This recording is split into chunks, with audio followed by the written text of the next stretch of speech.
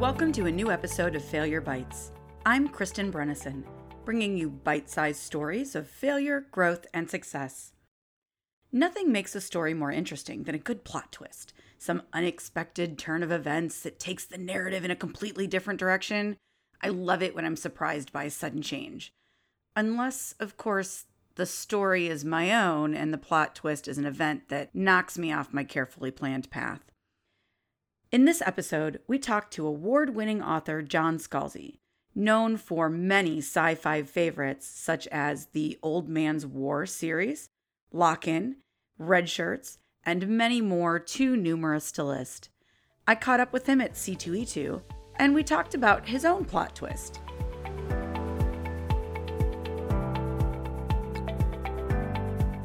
So we're here at C2E2, and I'm sitting here with John Scalzi, who I'm very, very excited to be with. So thank you for taking time out of it. I know it's a very busy schedule. Oh, sure. No, happy to do it.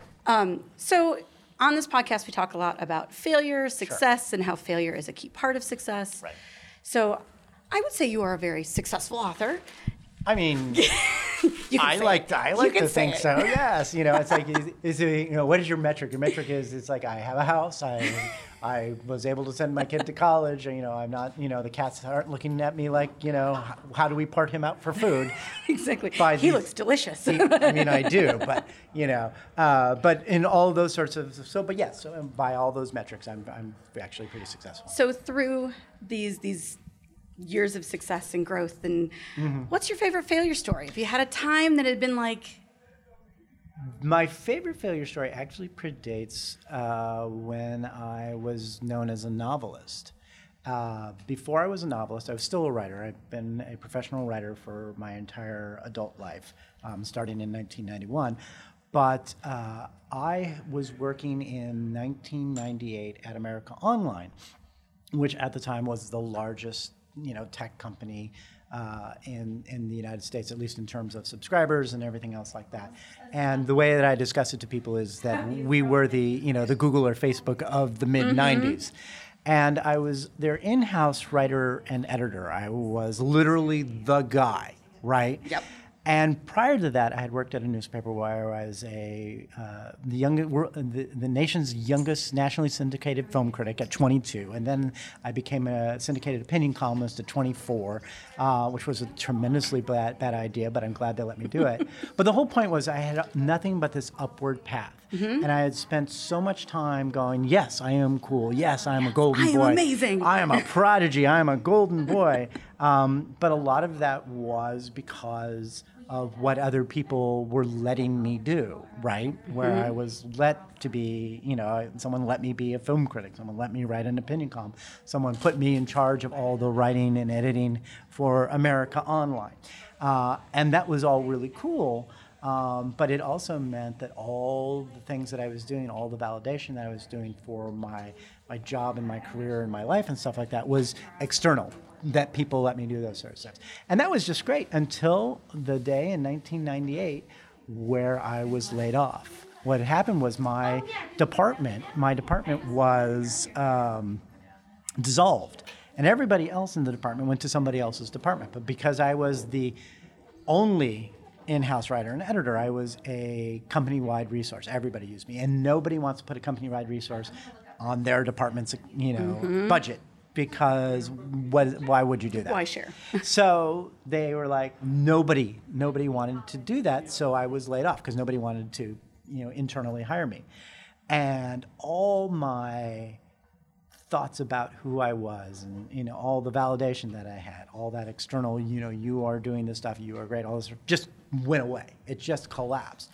And I went through what I'm absolutely sure was an actual sort of kind of clinical depression for like 2 or 3 weeks because, it really felt like the rug was pulled out from under me. Everything that I valued about myself as a professional writer had just been taken away.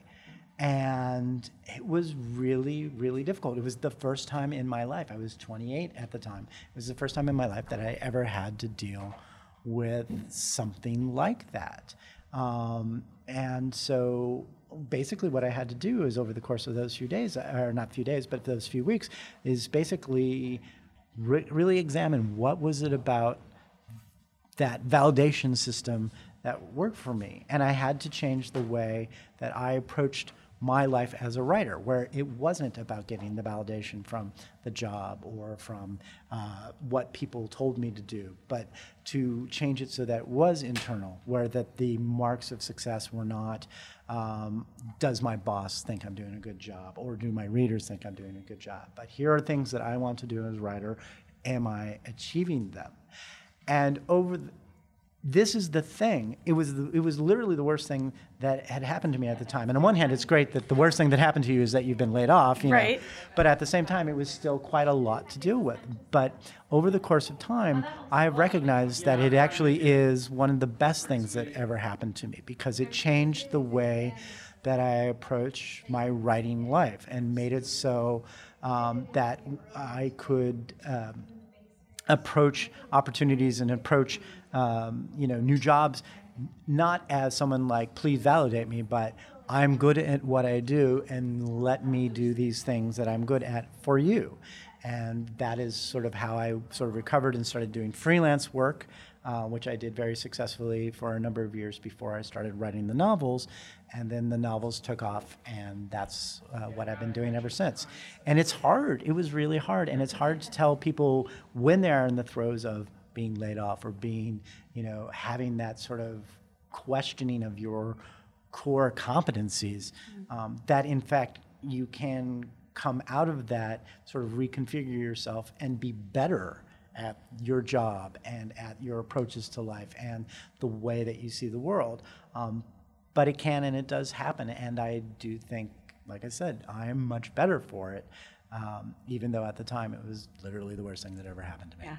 Do you think you would have gone down the fiction path and been writing the kind of work you're doing now if that wouldn't have happened? It's really interesting to me because so much happened that branches off from that particular one point. I do think that my life would be very different because I would, if I had still been working at America Online after that point, would I have continued to work there, and for how long?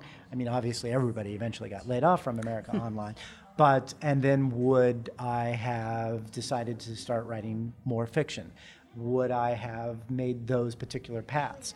And my feeling is that I would have been perfectly happy to continue doing what I was doing, right? Mm-hmm. So I don't think I would have been a writer, or at least if I had become a writer of novels, that I would have come into it much later. I wouldn't have started with the same books, and the Old Man's War wouldn't have hit when it hit. Mm-hmm. And who knows how life would have been. It's really funny to think about those particular inflection points, because that is a definite inflection point. Mm-hmm. There are other inflection points in the course of my life, where I went to high school, where I went to college, the day I met the woman who would become my wife. All of these inflection points. And if I had gone to Bennington instead of the University of Chicago, or if I had not done that story that took me to that place where I met the woman who became my wife, what would my life be mm-hmm. like from there? And so, no, I don't think I would have the same career, and I don't think I would have the same life if I hadn't had that magnificent failure, right? Yeah. So you take those spectacular failures that are really life-changing. Right. And usually in a good way once you have time to reflect. And right. The thing is that we like to think about life as, it's like this thing happened, and it's a discrete thing. But the fact is life continues to go on. You have failures, and then you sort of recover from them, or you have successes, and you kind of recover from those too, because success can be its own set of problems. And the thing is that it's really difficult to explain to people who are younger, because I've turned 50, but it's really hard to explain to people. It's like, there are, in fact, second chances. You do just keep going. Yeah. Right. There may be things that you can't come back from. If you are someone who works in securities and you get arrested for fraud and you spend time in Otisville, then you're not coming back to that. That's a tough one. That's a tough one. But beyond that, if you're having sort of more garden variety failures, then you have a chance to come back from them. And nothing is the setback that you think it is. Nothing is the complete failure that you think it is. I have a 20 and a 21-year-old, and it's been trying to help them understand that message, because they're a young career. Sure. You're going into college going, I expect to know all of this stuff. You're like, no, you're in college for a reason. You're You're going to learn. You're going to learn. So. Well, and that's because my daughter is 21 as well. So it's one of the things that's very frustrating is you can tell them everything. Absolutely. But they and actually we do, right? But they actually have to live it. Yeah. And the secret to the parental success is there not to go the I told you so. Exactly. But to sympathize with them when they are dealing with the real world, and the real world, gives them a smack and stuff like that. And you're like, that part of your brain is like, yes, I knew that was going to happen. I told you that. Spoiler alert. I told you that, but I'm not going to say that. Right, exactly. But you do actually have to do the thing where you're like, yes. And because that is how you learn. Yeah. I mean, people can tell you all sorts of things, give you all sorts of advice. But that part of your brain that's like, well, maybe that was right for you. Yeah.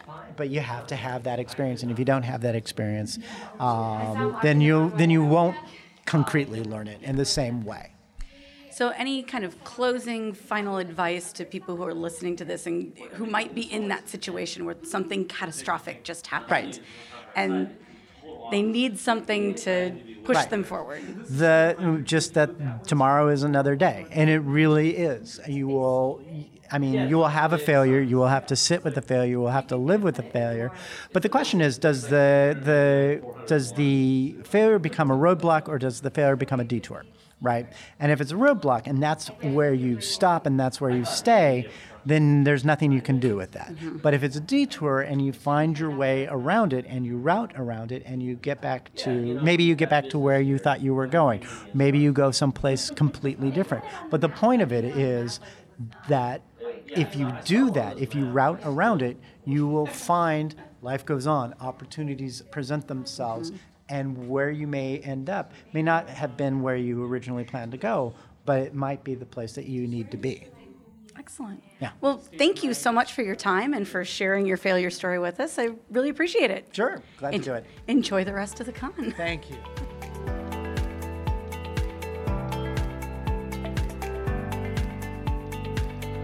In the stories of our lives, plot twists happen.